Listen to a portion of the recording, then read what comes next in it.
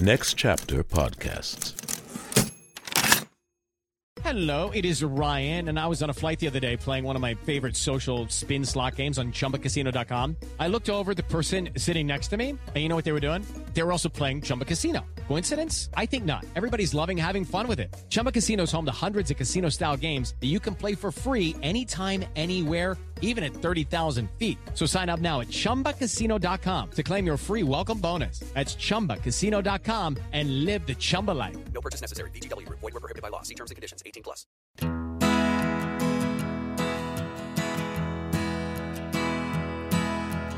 I'm in love with a girl, finest girl in the world. Ooh, Alex Chilton. Hope I'm not being too forward, but dude, you got my WAP going. The song is I'm in Love with a Girl. It's by Big Star. It's off their 1974 sophomore album, Radio City. It's also number 405 out of 500 on the 500 with Josh Adam Myers. And if you have never listened to an episode, guess what? I'm Josh. I'm the King of Fleece. And you are in the Fleece Army. And thank you for tuning in to the only podcast that's going through Rolling Stone Magazine's list of the 500 greatest albums, all the way down to one. Dude, we're about to break into the threes. How many of you thought we would have given up a while ago? Raise your hand.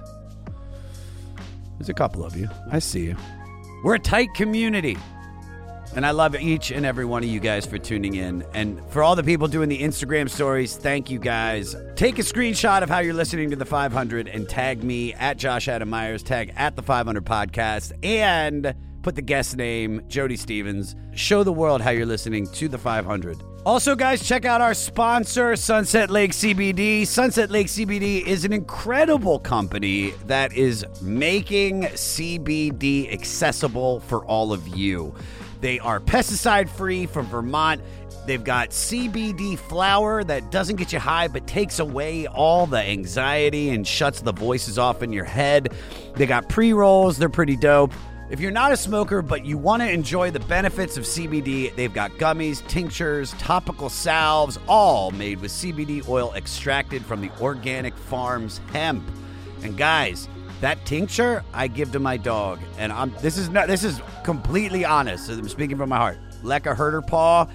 They gave her a bunch of medication. It was fucking up her stomach, and it wasn't healing the problem. When Sunset Lake CBD sent me the tincture, I gave it to the dog, and within days, she was walking great, and she's fine. It reduces inflammation, guys. You have CBD in your body naturally, I think, and when you take this, it basically just gives you all the goodness out of it.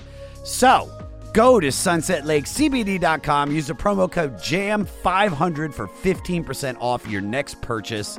Sunset Lake CBD, Fleece Army, you know what to do. I have some upcoming shows I want to tell you guys about. I will be in DC October 1st through the 3rd at the DC Comedy Loft. Also, guys, October 8th, I need you to save the date. If you've always wanted to see the goddamn Comedy Jam, we are going to be piping it right into your living room via an incredible technology that my friends have created. I am so excited to bring this to you. I am so excited to announce the lineup because it's going to be the television show that we always wanted to do with the goddamn Comedy Jam. I couldn't be more excited. Save the date, October 8th. The lineup announcement is coming soon. Be there or be spoogle. All right, let's dig into this record, guys, because it's our third and final Big Star record on the list. We all now have masters in the art of Big Star. Released in February of 1974 on Ardent Records and produced by John Fry, this is the second album by the highly influential American rock and proto-power pop band Big Star. So if you listen to any of the other two episodes we've done, we're not going to go through the whole history. So let's pick it up from after they released their first record. So they release Big Star #1 album, which is considered a pop masterpiece. But because it was on a traditionally black record label, they didn't know how to market a group of young white guys, and the album sold diddly. The band's frustration at hindered success led to tensions and even physical confrontations. After working on a few new songs, Chris Bell quit and the band took a hiatus. Alex, though, moved forward with recording a few more songs with drummer Richard Roseborough and bassist Danny Jones. Because a lot of their fans were only rock critics, John King of Ardent organized the Rock Writers Convention in Memphis in 1973, and it was essentially a party engineered to get Alex, Andy, and Jody back together for them, and it worked. They were a huge success, and it inspired them to pull back together to finish the record. Unfortunately, before it came out, bassist Andy Hummel, who was in his last year of college and didn't see a future in the band, quit to pursue a more normal life. They got a different bassist to tour, but sadly, when the album was released, their label got into a disagreement with their new distributor, and that blocked most of the world from getting the new record. The record still sold a modest 20,000 copies, but it wasn't enough to keep the band together. And as you know, Alex and Jody did go back to the studio with assorted musicians in '74 to make their third record, and founder Chris Bell tragically died in a car accident around the same time. But you can hear more about that and more on those past episodes we did. Check them out, guys, because Big Star is one of those bands that I'd seen their name, but I had never listened to their music. And having completed the trifecta on the 500, it's been a gas, man, because they are a band that I feel more people should know about. And today, we have the original drummer from Big Star, Jody Stevens. Incredible guy. I'm so happy that we got him. He gave us such great insight and the real inside scoop into what Big Star was going through before and during and after the record. This is why we do the 500, guys, so we can have conversations like this. I couldn't be happier with this episode, and I can't thank Jody enough for taking time out to speak with me. Rate, review, and most importantly, subscribe to the 500 and listen free on all platforms. If you're listening on Apple, please leave a 5-star rating and leave a review. It really helps us. I can't thank you enough. Please, dear God, do it. Follow me at Josh Adam Myers on all social media. Email the podcast at 500podcast@gmail.com. Follow the Facebook group, The 500 Podcast with Jam. And for all things 500, go to our website, the500podcast.com. Well, guys, nothing left to say, but here we go with number 405 out of 500, Radio City by Big Star.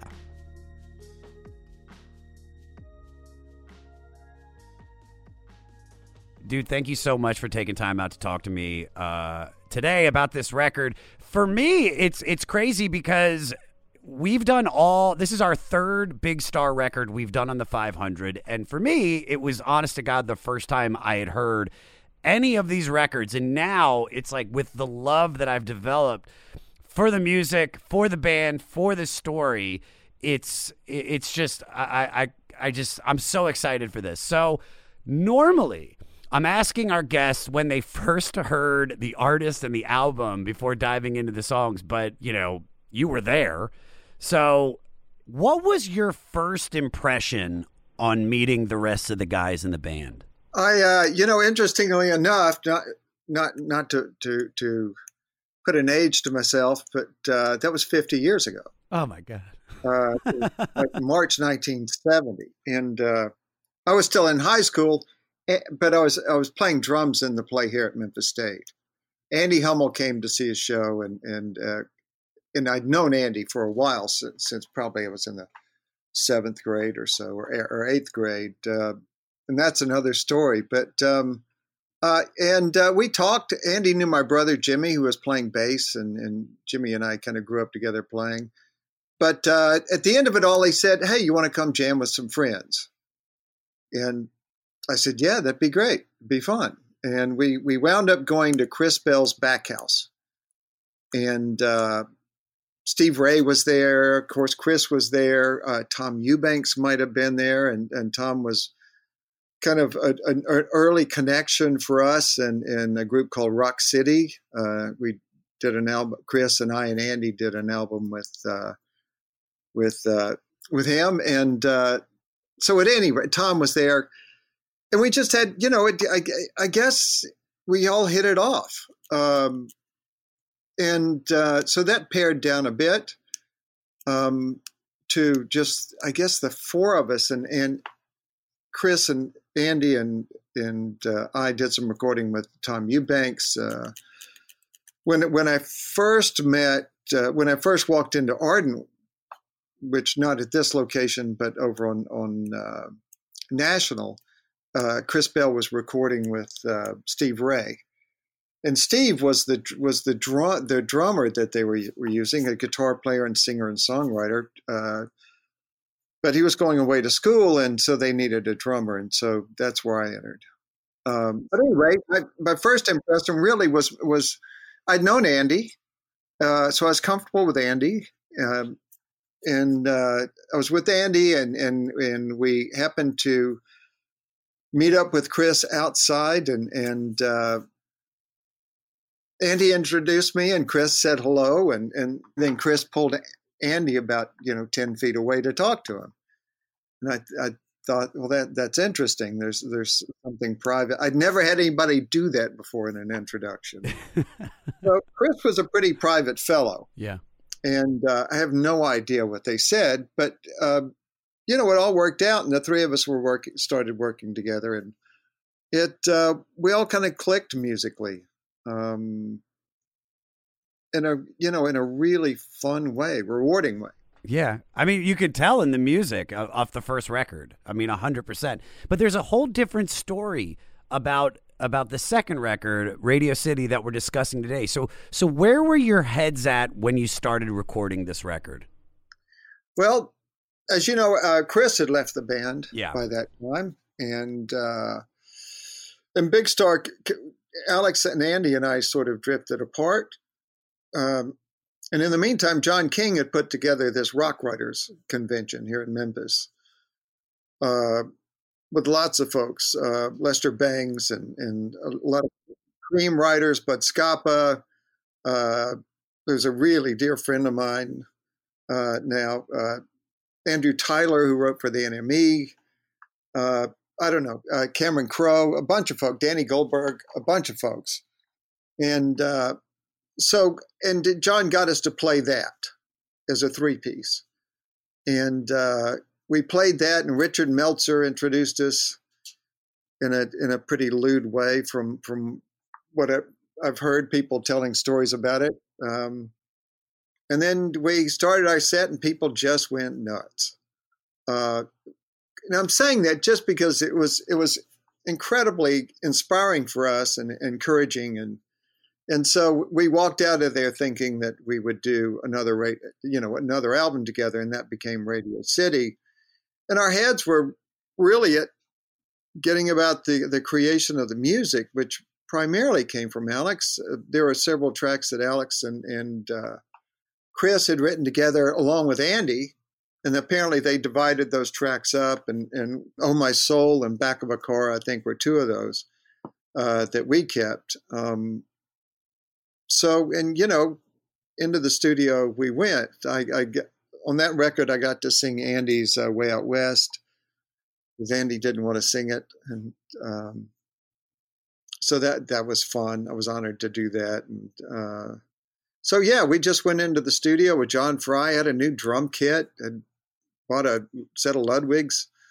I already had a set of Ludwigs, a smaller kit. I bought it like a little oversized kit of Ludwigs, and change sticks, and we all evolve in the meantime, and as players, and we now have other influences as well, and we just got about the business of recording Radio City. We had a bit of time.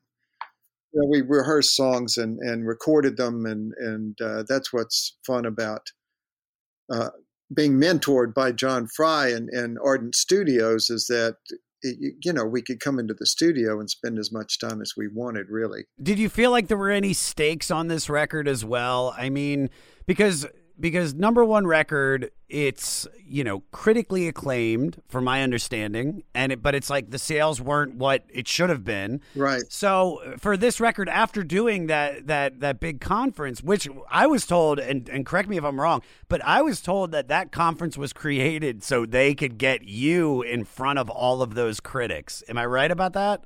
See, that's not the way I remember it.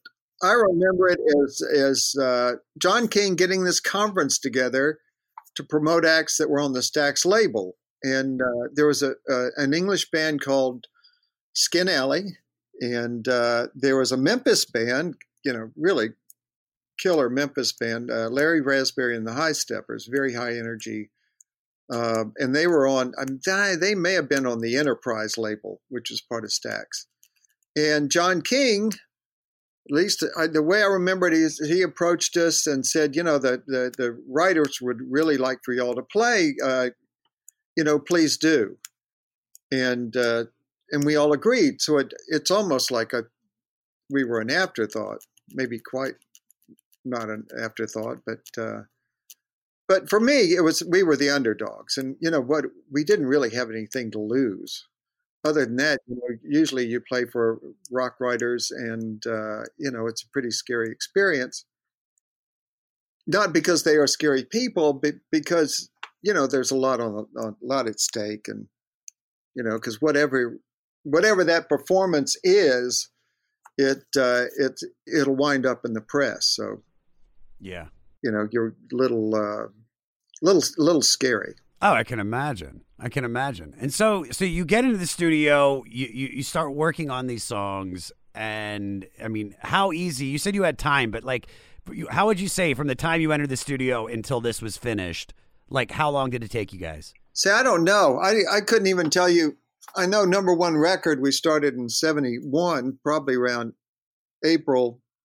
March, April of 71. And it came out in 72, later on in 72. But Radio City, I don't know. I mean, we did some demos. We played a gig. I had time to develop drum parts for us to kind of come together on that material. So, to tell you the truth, I don't know. I don't think Radio City was a one or two take each song. I think really it was more than that, because I just remember songs evolving and the three of us getting closer and closer, and then finally it was there. So I don't know, but I just remember it being a damn good time, because all this. I mean, that's the best drum sound I've ever gotten. Oh my God! I mean, well, let's just dive into the record, because in my opinion, the first song really showcases how incredible and the sound of the drums that you were playing and where you were at. So, and before we go any further, I said it off air, but For You is one of my favorite songs that I've heard since I've started doing this podcast. And dude, you killed it. So. Thank you for writing that. Thank you for singing that, everything. All right. So the album opens up with possibly my favorite Big Star song ever, Oh My Soul. And it kicks off. So you're kicking off this album with a garage rockabilly guitar riff, and you unleashing a fury of fills before you all get in the groove and then hang on for dear life. Peter, play a little taste.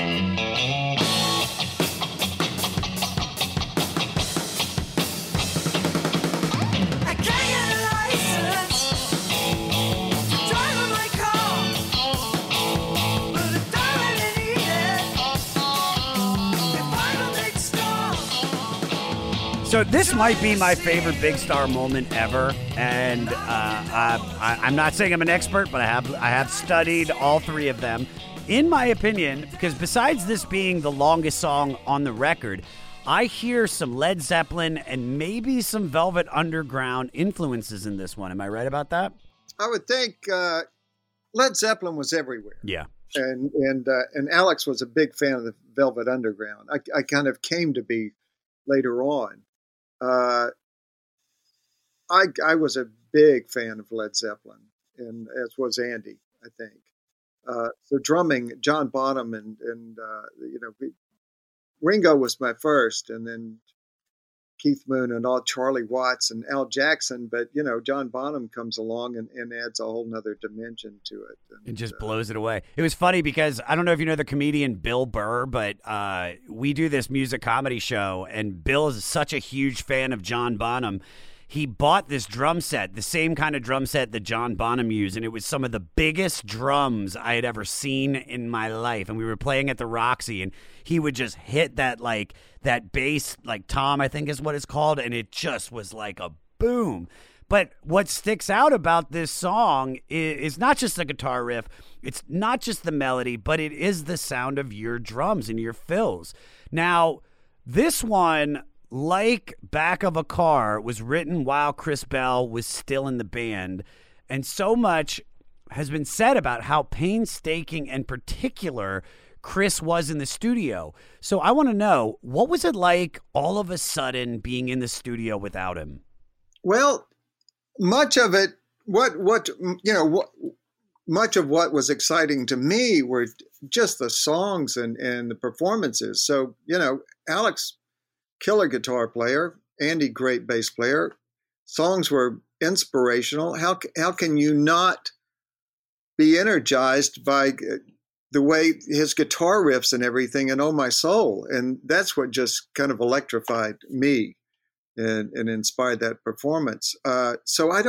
We just kind of easily picked up where we left off with Chris in kind of in a different direction.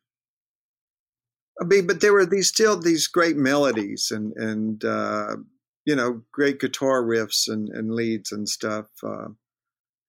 So I don't think we skipped a beat. I mean, I did miss Chris, that's for sure. But then, Chris went on to do Cosmos, and that's pretty damn amazing. For sure.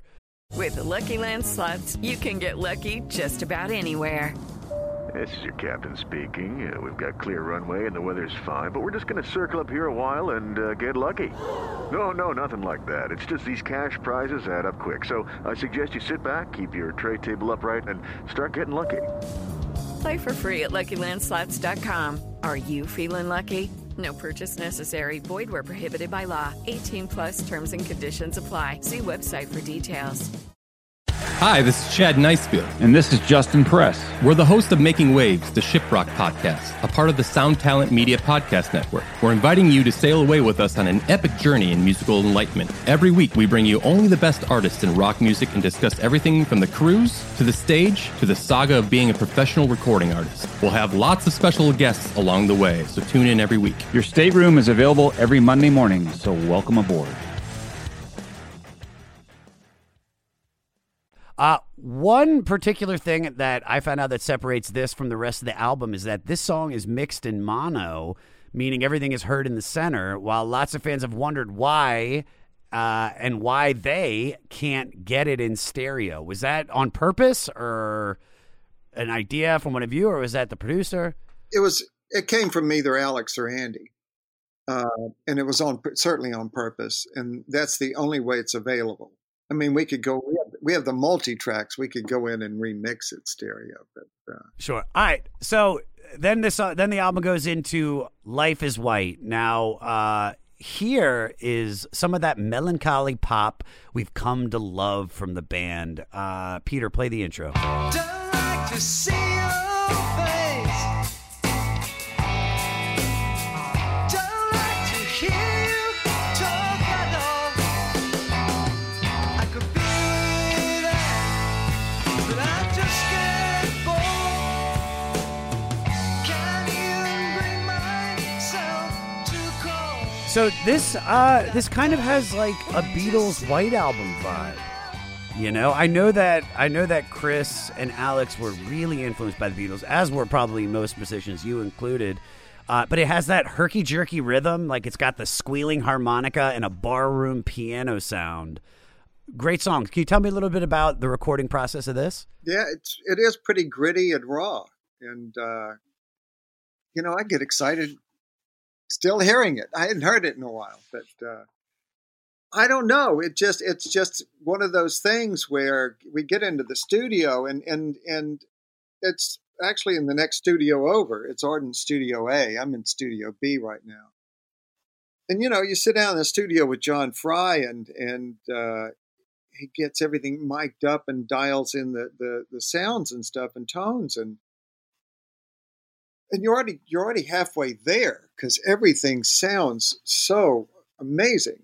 And how can you not be inspired to kind of up your energy level naturally and put those kind of performances together? Those kind of gritty single note lies that Alex does and Andy and I. It seems like there was some sort of inspiration from some other band for me, or for some other band's drummer at that point. Probably John Bonham, but also it's like, it's fascinating, and I'm fascinated by like how ingrained Memphis was in R&B music, and then once the Beatles like really broke through in America, like what a change like that must have come over music. So like, did everyone suddenly go from playing like Al Jackson and from Booker T and the MGs to playing like Ringo Starr overnight?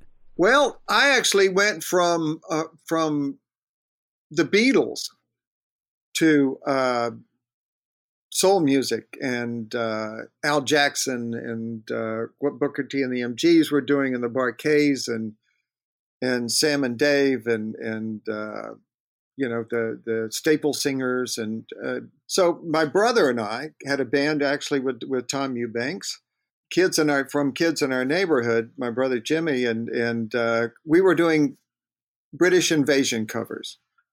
And then Stax comes along, 68, 67, whatever it was. And I think 68, we put a soul band together and we're playing soul covers and R&B covers, and we enlisted the help of a black lead singer who had a voice like Lou Rawls. It was just amazing. So I was playing a lot of tracks that Al Jackson did the original drum parts on. So there's something there, and that certainly Al Jackson. Somebody said, "Well, what's an influence of yours that Al Jackson did?" And it's really Try a Little Tenderness, the way Al Jackson starts with his stick across his snare, and it's one thing, and then he starts quarter notes on the snare, and it all of a sudden there's this urgency about this thing. I mean, something as simple as that. So when we were recording this as back at the first album, Life is Right, it's Once I Walked a Lonely Road, and I was just hitting the 2 and 4, and then I went in, I did dot, dot, dot, dot, dot, and then 1, 2, 3, 4. And that was Al Jackson. I mean, that was totally inspired by Al Jackson. So, yeah, we were all of us were big soul music fans and Stax fans. And I can't believe I never made it into the studios over there. I was just too shy about it, or not worthy kind of about it. No, I get it. It's like performing at certain comedy venues that are legendary. You're like, do I deserve to be up here on stage? Is this, so I completely understand about being intimidated. But you know what? And this is a great little segue. You were not intimidated to sing on the next track, Way Out West. Was that good, Jody, the segue? See how I did it? That was awesome. Thank you, brother. I've been practicing, dude. You have no idea. Because I get very nervous. I'm like, please don't fuck this up. Yeah. All right. So Way Out West. So Andy Hummel, your bassist, wrote this about an ex-girlfriend, but then he asked you to sing it. How did that come about, and how confident were you at that point? Oh, I just remember jumping at the chance. I did. And by that point, I would try anything. Yeah. Andy had sung with Alex in unison the India song, but he wasn't inclined to sing a song by himself. So they all thought I should sing it just to, as they say, give the drummer some. Got to give the drummer some, yeah. So, and that's how I wound up singing it. Cool song. I loved that he asked me to sing that. And that was probably the step up toward singing more and being more comfortable about it. Oh, for sure, man. Great song. Then we go in to What's Going On. AHN. And this is also has a song on it. This has a moment that is just a highlight on the record for me that I just love. Peter, play 45 seconds in, brother.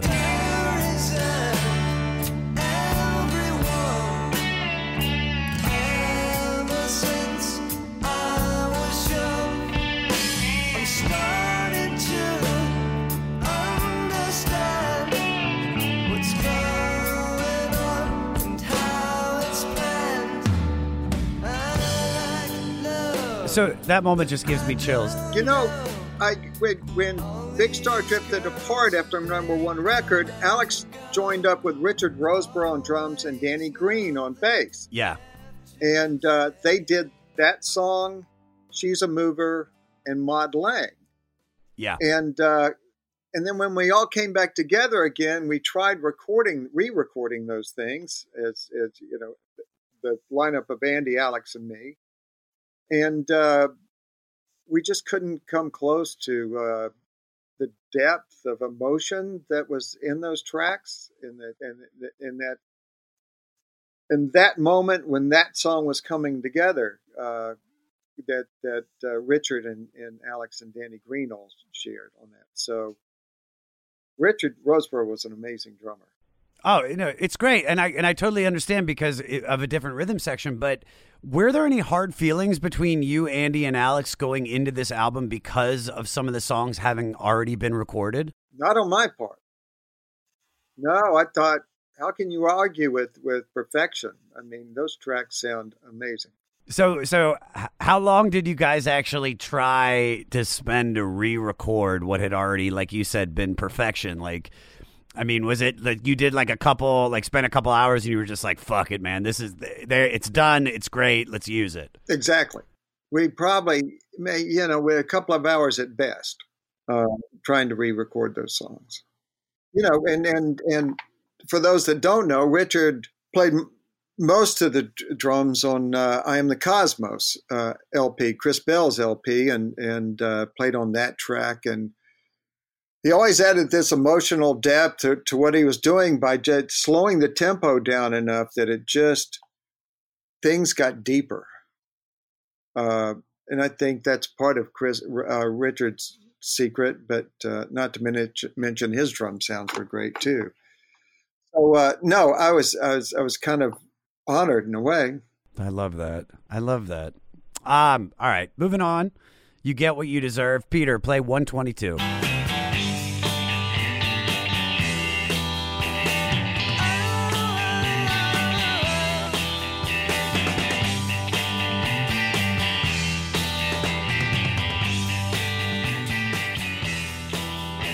This song has a bit of darkness to it in it. I think what we were trying to break it down what it is. I think this is about communication and the universality of struggle and karma. Am I right? Am I wrong about that? Any insights? I don't know. I just feel a certain way when I hear it, and I can't even explain the way I feel. Yeah. And I don't know. I'm a pretty simple guy emotionally, and that's all I ever need from it. I never tried to define what Alex is singing about. I just try to feel it, and always did. Yeah. But this kind of reminds me of a famous Big Star story. And for our listeners that don't know, could you please tell us about the fight between Andy and Chris and what happened to their Thunderbird bass and Yamaha acoustic guitar, respectively? Oh, sure. So, we were rehearsing at Alex's house, his parents' house, in the living room, and things were getting a bit contentious between Andy and Chris. At practice, Chris could ride Andy pretty hard. I know with me, he kept saying hit harder, and I hit pretty hard now. But Andy was very reasonable about it all and said, I think let's call it a day, and we can come back and start afresh tomorrow. So he did, and he set his Gibson Thunderbird bass down and started to walk out the door, and Chris made another barbed comment about him, and I don't remember what that was, and Chris no, Andy whipped around and walked over to Chris and just clobbered him. Chris's glasses stayed on his head, but they were just kind of askew, and he had this look of shock. Wow, it's amazing that I can picture it so clearly. He clocked him. Yeah. And then Andy turned around and walked out the door.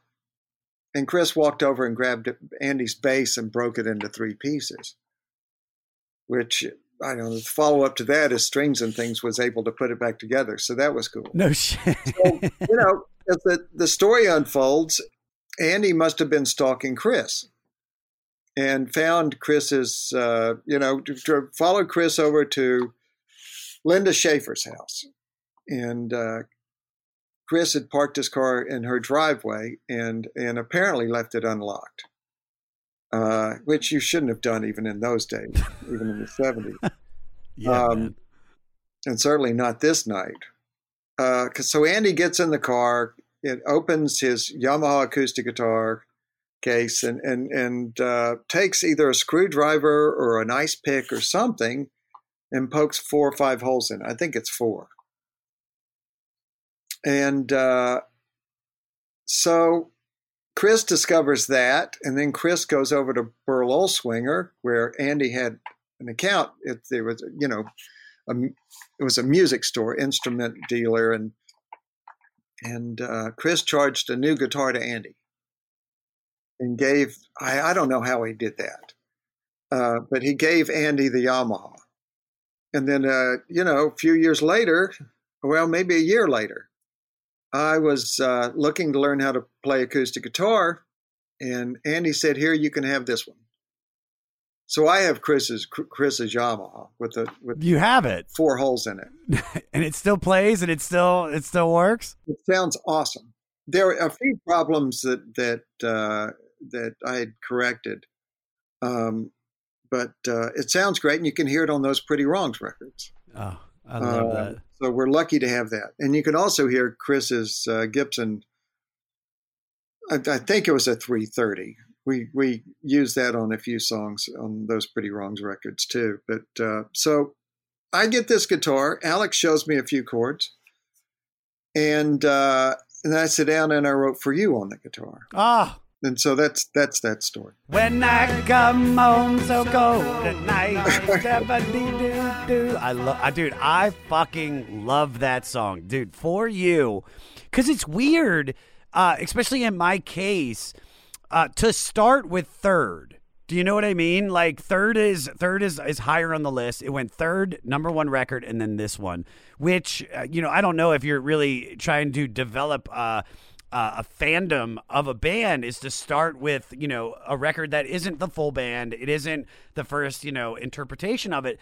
And like, I loved Third. It didn't connect with me as well as the other 2 albums did. But let me tell you something, Jody, For You is such a phenomenal song, man. And yeah, dude, it's like that was the moment that I became a big Star fan. Wow. Like literally hearing you sing that shit was just like, I mean, I put it on in my apartment. Still, even to prep for this, I was like, I just got to listen to this, man. It's just so good. So I'm glad to know that you played it on the poked hole guitar. Yeah. And then there's Carl Marsh's string arrangements on that.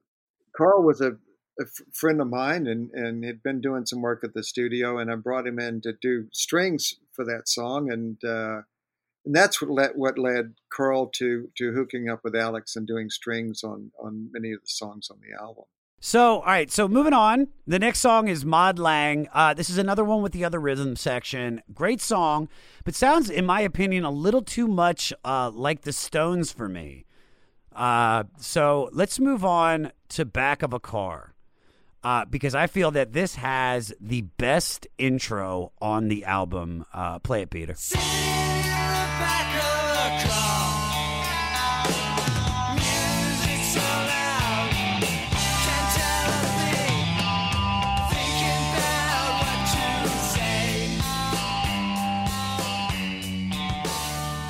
All right, not to take anything away from the other guys, but I think when you and Andy were a part of it, it really gelled as classic Big Star. And this immediately, in my opinion, fits in with some of your best stuff. I mean, it's all there. Like, it's sonically, and Alex is back in a car with the music blasting, and it's still totally unsure about love. I just imagine you guys cruising around Memphis together as a band. Am I right about that, or? I don't think we ever cruised around together. No cruising? No, but the song itself, Alex had this way, and I've always derived whatever energy I share with a song from the way a lead singer delivers it, the way the guitarist delivers it, and I don't know that there's anybody more of an inspiration than Alex out there, and Chris. So I don't know. That's how that stuff's. I was immediately excited. So that's that. I don't know. That's the way. I think that song reflects that. Oh, 100%, man. It feels like there's a connection there, other than just, we're playing a song. It feels like there is a real vibration. But you, Andy, and Chris had Ice Water before Alex joined and morphed into Big Star. So how close were all of you at the best of times? Oh, Andy and I were going to school, and I was the only guy in the band that had to work. So I had a part-time job. And what were you doing? At some point, well, I was the doorman at a bar just down the street in Overton Square for a little while. Checking IDs? Yeah. Throwing out the drunkards? Yeah, they said bouncer, and I'm thinking I was about as far away as you could possibly get from being a bouncer. Yeah. I've never been in a fight in my life, but I always worked in some form or a day guy here at Ardent, stuffing envelopes. Sure. And I'd run the occasional errand over to Stax because we were really close with Al Bell and the Stax folks, and because a lot of their artists worked here. But I never went in. I always left the package with the guard at the gate. So I guess we didn't. We were all busy, so we didn't really hang out together, and never really did. When I was younger, Andy and I would hang out a little bit with Mike Fleming, who was the guy that introduced us, and we would do that. But as a band, we never hung out together much. Really? Yeah. Do you regret that? I was just busy. I had a girlfriend too, and don't get me started, dude. That's all you had to say, dude. Andy had a girlfriend. I didn't have any money. Yeah. So every now and then we would go out and somebody else would pick up the bill. Like there was a record promoter here in the building, and we'd sit down at his table, and Tim would graciously pick up the bill. That was great, but. Yeah, it's oddly enough, we never hung out together that much. Hello out there. Yes, hello out there, everyone. I'm Hal Schwartz. And I'm Flynn McLean. Together we host None But the Brave, a podcast dedicated to the music and career of Bruce Springsteen. Bruce and E Street Band are on tour right now for the first time in 6 years, and we're taking a detailed look at what's happening on stage in our bi-weekly episodes. We've also been recently joined by some very exciting guests, including rock journalist Warren Zanes and Stephen Hayden, Backstreet's Magazine founder Charles Cross, and Barstool's Kirk Minahan. If you're a diehard Springsteen fan, this is the show for you. So please subscribe to None But the Brave on your favorite podcasting platform, and we hope to see you further on up the road. Thank you so much. We'll be seeing you. Hey, this is Chris Swinney, formerly of the Ataris and currently host of That One Time on Tour, part of the Sound Talent Media Podcast Network. Have you ever wondered what it's really like on the road? The highs can be euphoric, but the lows can be crushing. Join me every week as I chat with industry pros about what it's like living out their wildest dream and, in some cases, their worst nightmare. Past guests of the show include members of NoFX, Pennywise, Bad Religion, and more. Listen and subscribe at soundtalentmedia.com. Well, let me ask you this then. Then with the original lineup, What do you think was the perfect big star moment for you? Where you were just like it I don't know if it all and especially since what happened, we know what happened. Was there a moment that you were just like that looking back now you're like, man, it was never better than that moment? I don't know. There were several moments with number one record. I got to tell, I was so excited to be in that band and playing with those guys that I had lots of those moments. But Ballad of El Goodo maybe is one of those moments for number one record. Because it all comes together in the street or field. Chris is just singing his ass off. On Radio City, could be Life is White, but Oh My Soul, I think, is one of those moments that... It sounds like it. It really does sound like it, where it's just so... You guys sound so connected, and everybody sounds perfectly tonally wise. Thank You Friends, I think, for the third album, maybe. Yeah. Next song I want to talk about is Daisy Glaze. So you have a co-writing credit on this, and the first half kind of reminded me of the slow psychedelia of Lucy in the Sky with Diamonds on the first listen. And then halfway through there was these drum beats like Lucy, and then it starts picking up steam. So, Peter, play a little taste.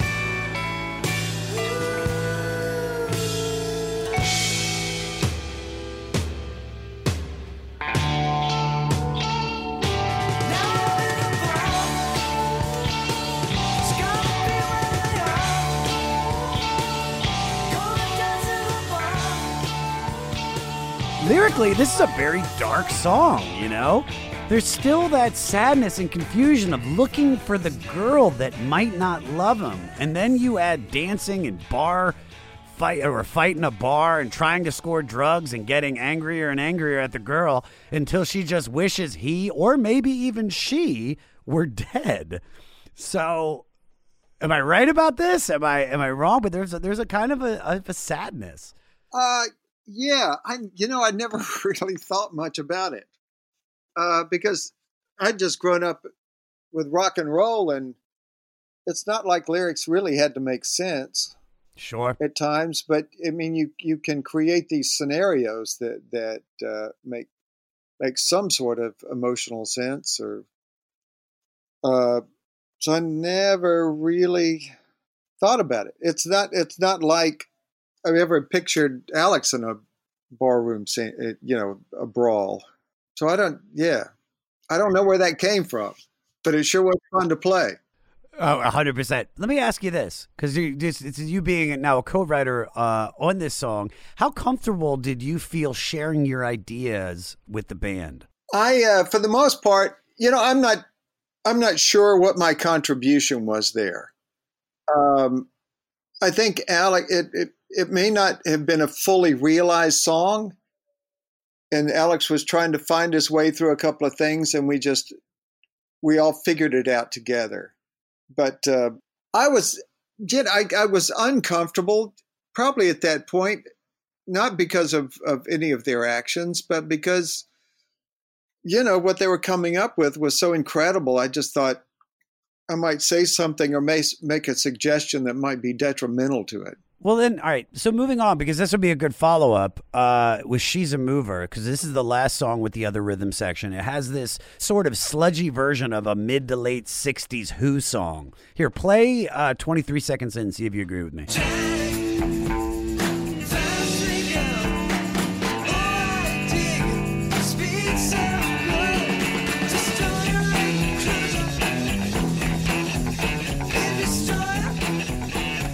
So it sounds like Marcia may be the girl from Daisy Glaze that gave Alex all that grief.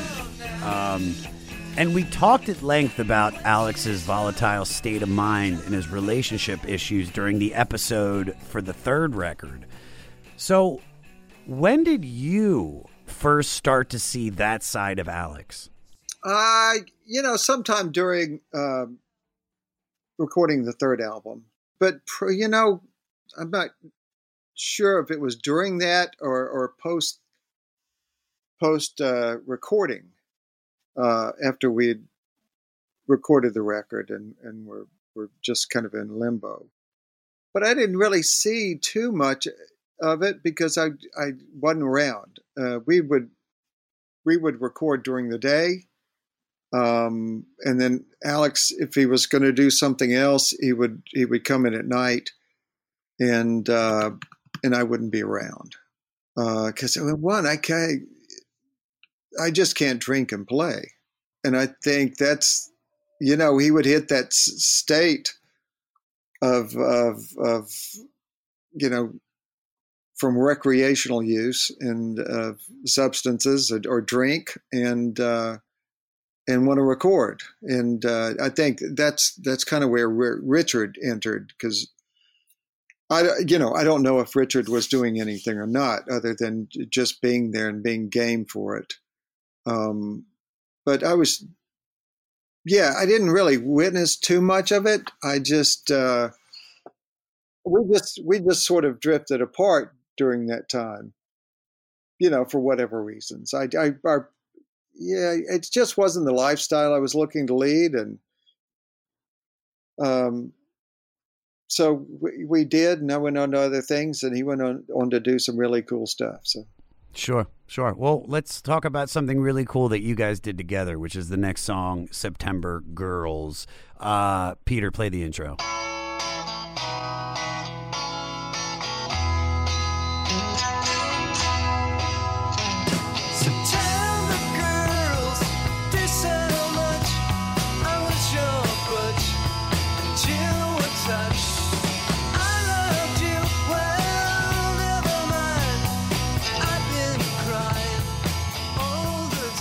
So, for everybody out there, before that 70s show used In the Street as its theme song, it's safe to say that this single was your most popular song.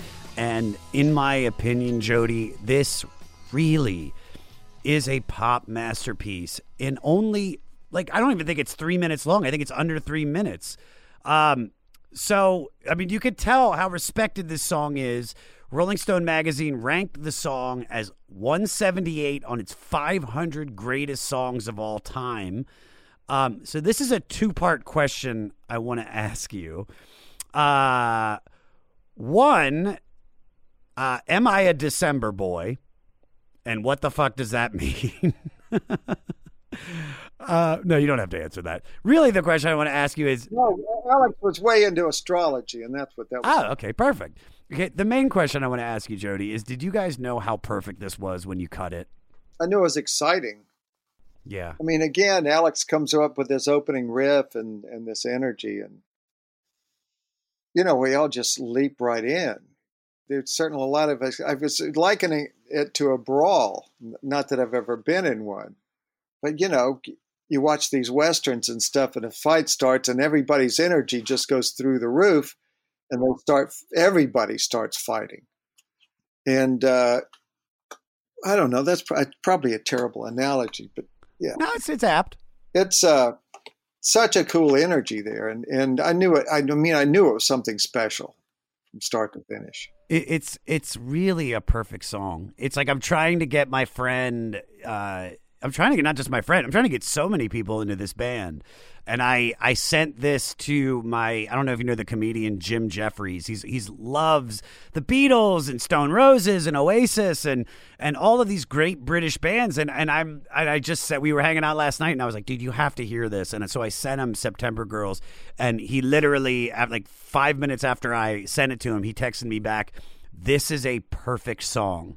Wow. And I mean, it's so cool. You could see it because this song's been covered so many times, most notably by the Bengals on their 1986 album, Different Light. How does it make you feel to see all these different artists take your music and honor it?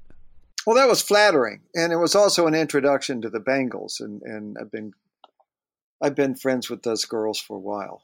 And so it was another opportunity to expand the community. And the Bengals have Susanna Hoffs and Vicky and her sister have joined us on Big Star's third live shows a few times, and it's always a pleasure to have them. I don't know, it certainly did well for Alex. That album sold a couple of million, and so Alex was the sole writer on that song.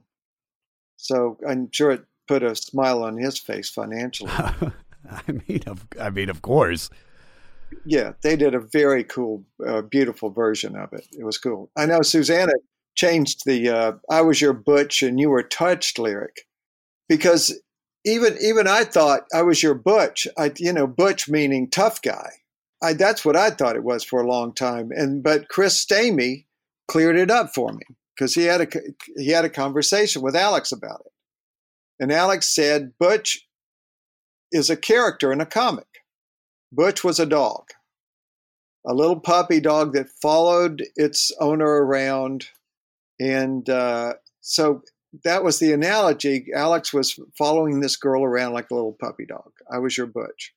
And so when we do it, when they sing it for Big Star's Third Live and stuff, she sings the original lyrics. That's great. That's such a great song, man. All right, 2 more tracks. So we get to, if I'm going to say this right, Morpha 2. Did I get that? Yeah. Morpha 2.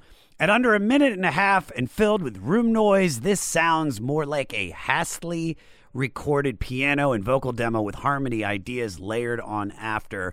The lyrics are in the familiar territory of love is torture.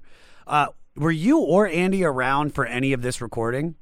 I wasn't. I think that it sounds like one of those late night things where he just sat down at the piano and probably got it the first take. Yeah. All right. Final song on the record, I'm in Love with the Girl. This was a song that stopped me in my tracks. I think it's just perfect. Peter, play some for me, buddy.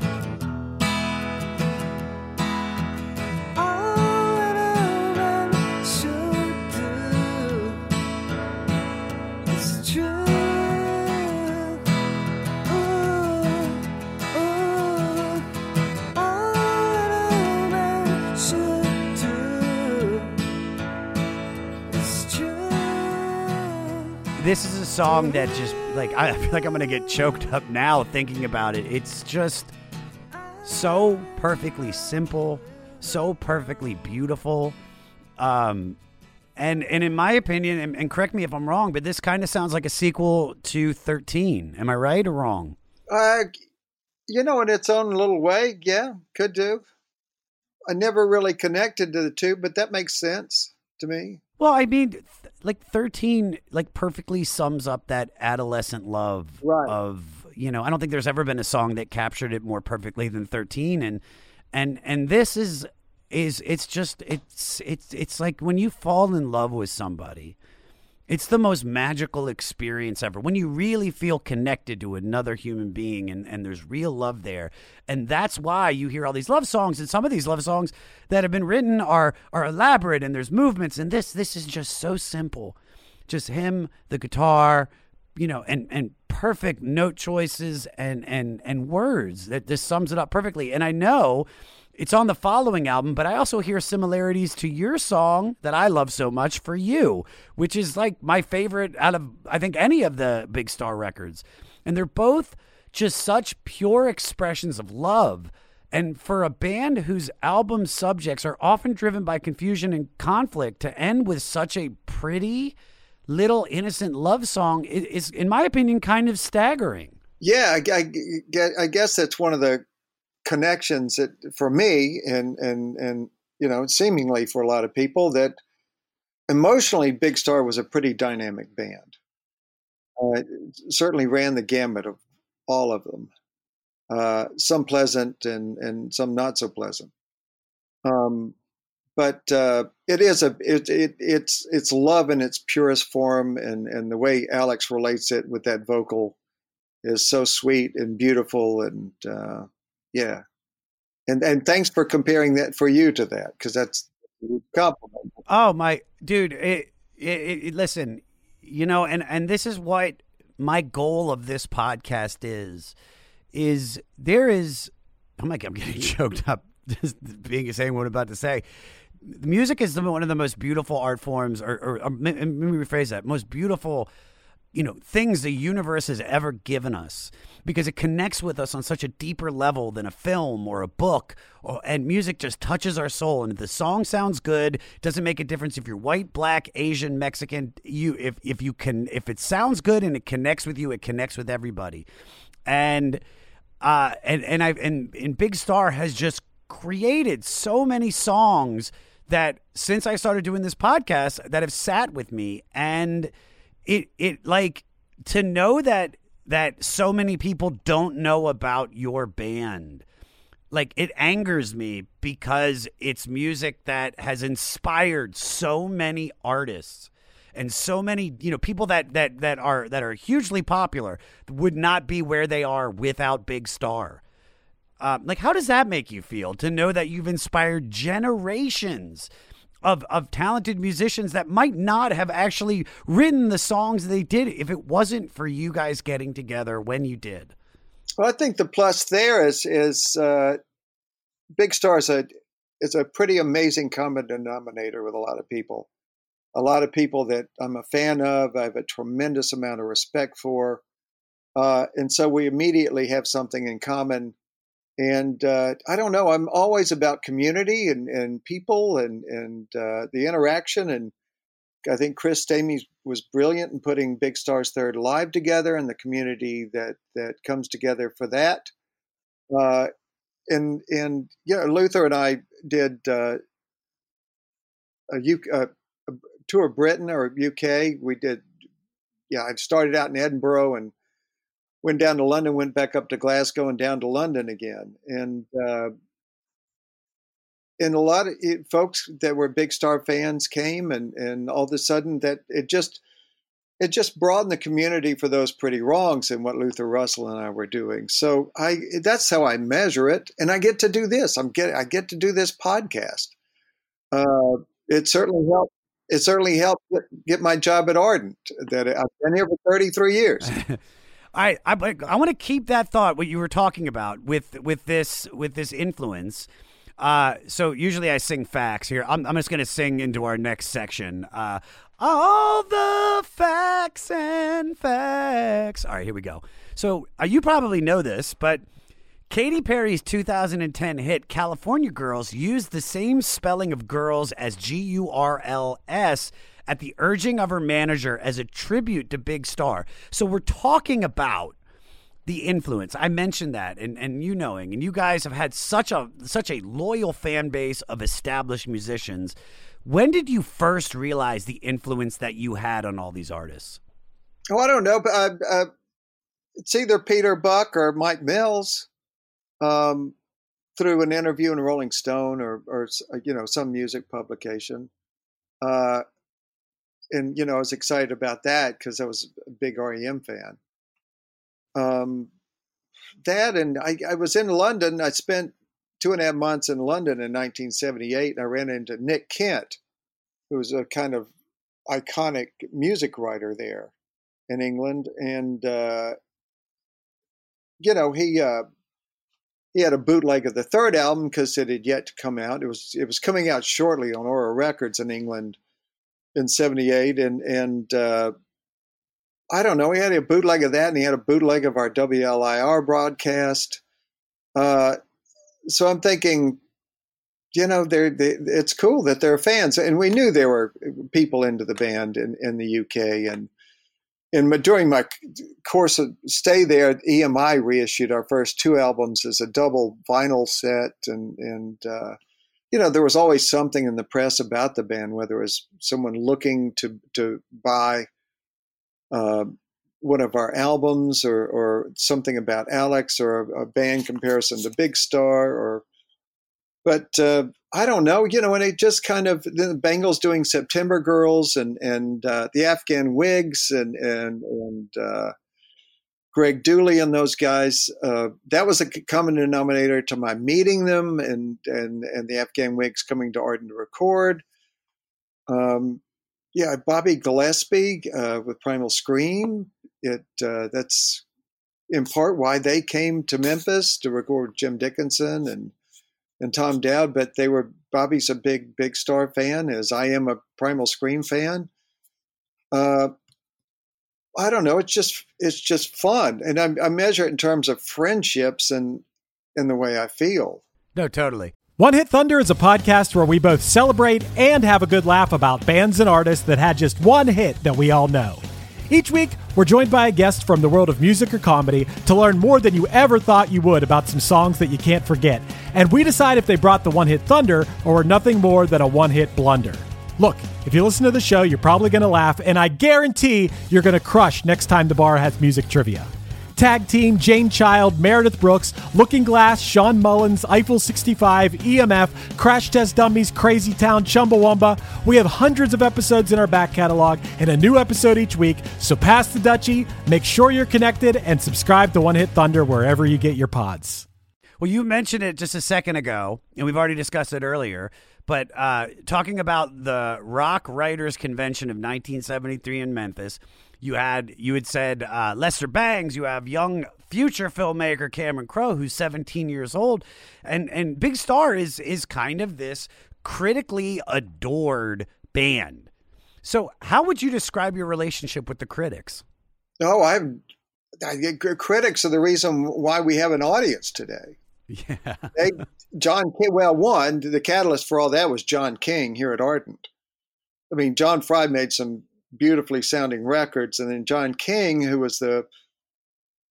he and John Fry actually wound up, and Fred Smith started Ardent Recordings. Fred Smith founded Federal Express a few years later. And John King joined up in album promotions and stuff. And John King was just brilliant at getting the records into the right hands and then putting that Rock Writers thing together. So, Rock Writers, and then they wrote about us and said good things. And then when a band who sounded something similar to us came along, they would mention the band's name. And then so musicians started talking about us. And I don't know, Rock Writers were the voice, were the megaphone, back then. There was no internet. Sure. And we were getting no radio play, so there you have it. Yeah, well, totally. So you mentioned John Fry. So for everybody who doesn't know, he was the producer and founder of Ardent Studios, but was not just involved with the first 3 Big Star albums. You ended up working beside him at Ardent for over, if I'm not mistaken, 30 years as studio manager, and now continue to as the vice president. And he passed away in 2014, December. Yeah. So we know he was so proud of the band and your work together. And as something of a mentor, what was the best advice he gave you?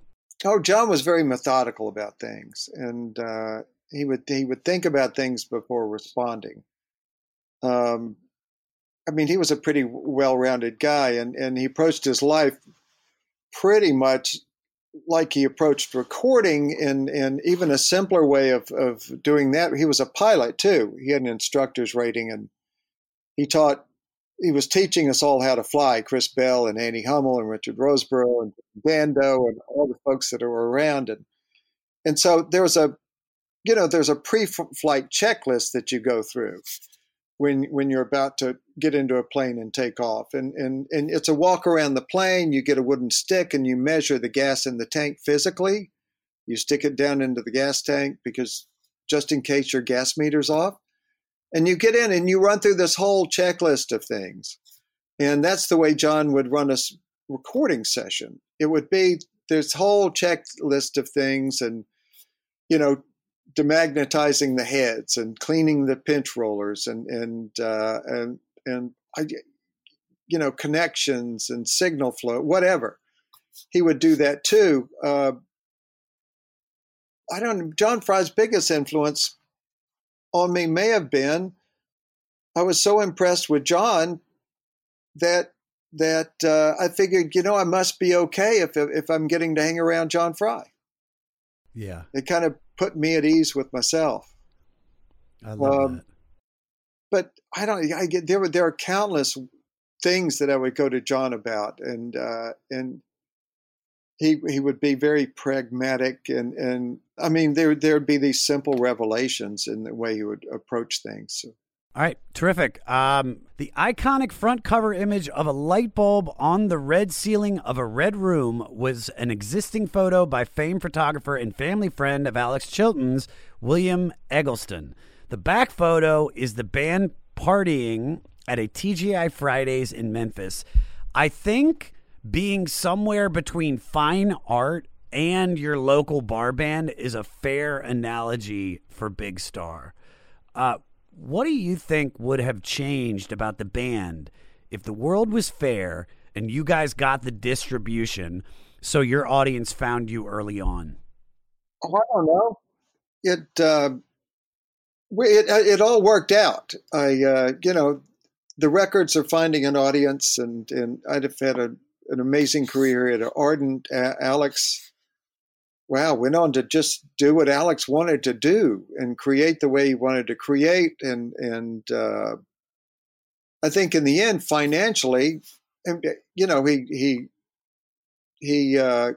could support himself from income that was being derived from having written Big Star songs. Like "I'm in Love with a Girl" was used in a Heineken commercial, and he co-wrote "In the Street" with Chris, and that wound up being in that 70s show. And in those episodes, once it went into syndication, they could run 4 shows a month.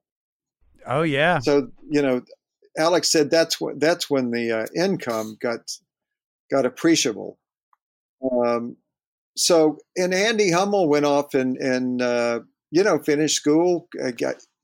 He was an English major at Rhodes here, and went to mechanical engineering, got an associate's degree, and then went on and got an MBA in finance. But he raised a beautiful family and had a wonderful life. And and again, I got a job here at Ardent, have had a pretty amazing life. And maybe things wouldn't have turned out so well if all of a sudden we got this recognition, we're on the road. If that happened with the first album, the whole band could have been finished by the time we got off the road supporting it. Oh, it's coulda, woulda, or who knows? All right, so last fact. After years of being packaged as a twofer with #1 record, a lovingly remastered Radio City was recently re-released on vinyl on its own earlier this year. And I loved the line Alex used when introducing a new song from the Big Star records you guys did with Ken Stringfellow and John Auer from the Posies in 2005. He's quoted as saying, "You may not like it now, but you'll love it in 30 years. Yeah, brilliant. So, as the lone surviving member of a band with 4 distinct periods, what would you like the lasting legacy of Big Star to be? Oh, I don't know. People, the audience are the ones that make it a legacy. And so it's just the emotion that they feel from those records. Just the emotional connection of those records. It's hard. I don't know. It's hard to say. For me, I measure it in friends and what I'm able to do around the world, in different configurations, whether it's Those Pretty Wrongs or Big Star's Third Live. So that's the legacy for me, is being able to continue to connect with people. No, I love it. And I completely understand where you're coming from when you say that. And trust me, man, you and the rest of the members of that band deserve the recognition, because if I never would have done this podcast, I don't know if I would have discovered Big Star. And I don't know if I would have that deep connection that you're talking about with some of these songs. So I can't thank you enough for not just taking the time out today to speak with me about this record, but for being a part of such a brilliant band and so many brilliant and loving songs. So thank you, Jody, so much from the bottom of my heart for talking to me today, bud. Oh, thanks, Josh. I appreciate it. But let me back up for half a second. Back up. And after I said that beautiful thing? Yeah, that was beautiful. But John Auer, we mentioned John Auer earlier. He and Ken Stringfellow joined Big Star as members in 1993.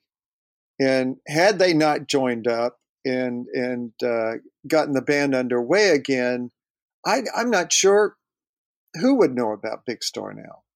To tell you the truth, because they kept us on a platform that, to some extent, people that were interested in the band stayed engaged, and because of that, the audience continued to grow. So there was John Hour and Ken Stringfellow, and then there's Danielle McCarthy, who had the idea to do the Big Star documentary, and that kind of perpetuates the legacy, or it continues to turn people onto the band. And then there's Chris Tamey's Big Star Third Alive that keeps it alive. And then, of course, Cheryl Pavelski's amazing Big Star box set that she did for Rhino. So there are a lot of people that go into supporting this band and keeping this platform for us, so that we can be introduced to people like you and others and through the years. So I don't know. I had to say that. No, completely. And I'll tell you the truth, Jody, I'm going to do everything in my part to spread the gospel of Big Star because, out of all the records we've done on this list, I connect with all of them. But a lot of those albums were either big albums or the band went on to do this. And Big Star is one of those bands and has created these albums that I feel more people should know. So I'm going to do everything in my body to make sure this gets out to more people. So I'm a part of the team. Can I be an honorary Big Star? Yeah. I dub you an honorary Big Star. That's how we're ending it. Jody, thank you so much, buddy. This was fantastic, man. Yeah, glad to. Thank you so much for the interest.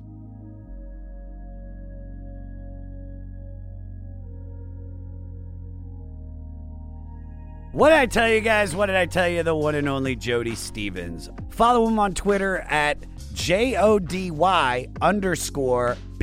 Star. Guys, if you haven't listened to the other two Big Star records, we've already done them. They're incredible. Dig into them. Also, join the Patreon, guys. The 500 Club is alive and well, where we're posting full episodes over the last 2 years. All the episodes were trimmed down. We're giving away merch with our boy Young and Sick. We're cooking up a lot of cool shit. So join the Patreon. You can find that all on our website, the500podcast.com.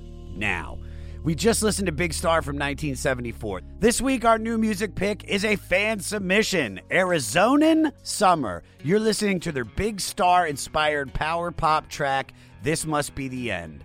Chris Reiswig is the mastermind and songwriter behind art rock band Arizonian Summer. The band's first album, Temperatures Rise, was produced by Dave Truffio, who has worked with Wilco, Built to Spill, and the Jesus and Mary Chain, to name a few.